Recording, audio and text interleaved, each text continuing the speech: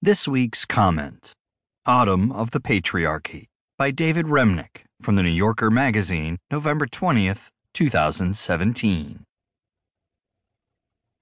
In 1975, Susan Brown Miller published a startling and controversial volume in the literature of feminism. It was called Against Our Will: Men, Women, and Rape. Deploying a wide range of examples from history, criminology, psychoanalysis, mythology, and popular culture, Brown Miller came to a provocative conclusion about the origins of the patriarchal order. Man's discovery that his genitalia could serve as a weapon to generate fear, she wrote, must rank as one of the most important discoveries of prehistoric times, along with the use of fire and the first crude stone axe. Sexual coercion and the threat of its possibility in the street, in the workplace, and in the home, she found, is less a matter of frenzied lust than a deliberate exercise of physical power, a declaration of superiority designed to intimidate and inspire fear. Brown Miller chronicled the use of rape as a weapon in warfare, from classical antiquity to Vietnam, its role in the history of marital and property rights, the grotesque way that it shapes our notions of masculinity and femininity.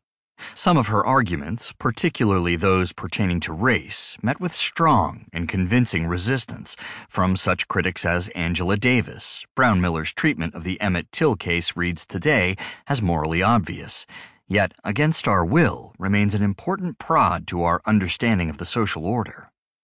One of the most pernicious myths, Brown Miller wrote, is that women cry rape with ease and glee.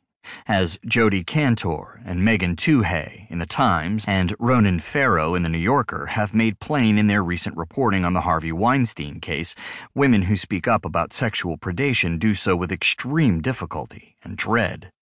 Rumors persisted for years that Weinstein, a film producer and distributor of extraordinary influence, set out to defile and degrade countless women, and using the instruments of his power, jobs, payoffs, non-disclosure agreements, expensive lawyers, and private investigators, he sought to keep them silent.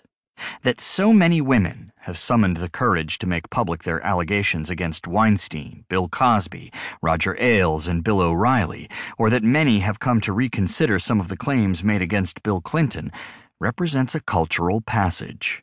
An immense cohort of victims and potential victims now feel a sense of release. Suddenly, a number of issues are in play. What constitutes harassment? What relation is there between the worst offenses and more ambiguous ones, between physical assault and verbal slights? What are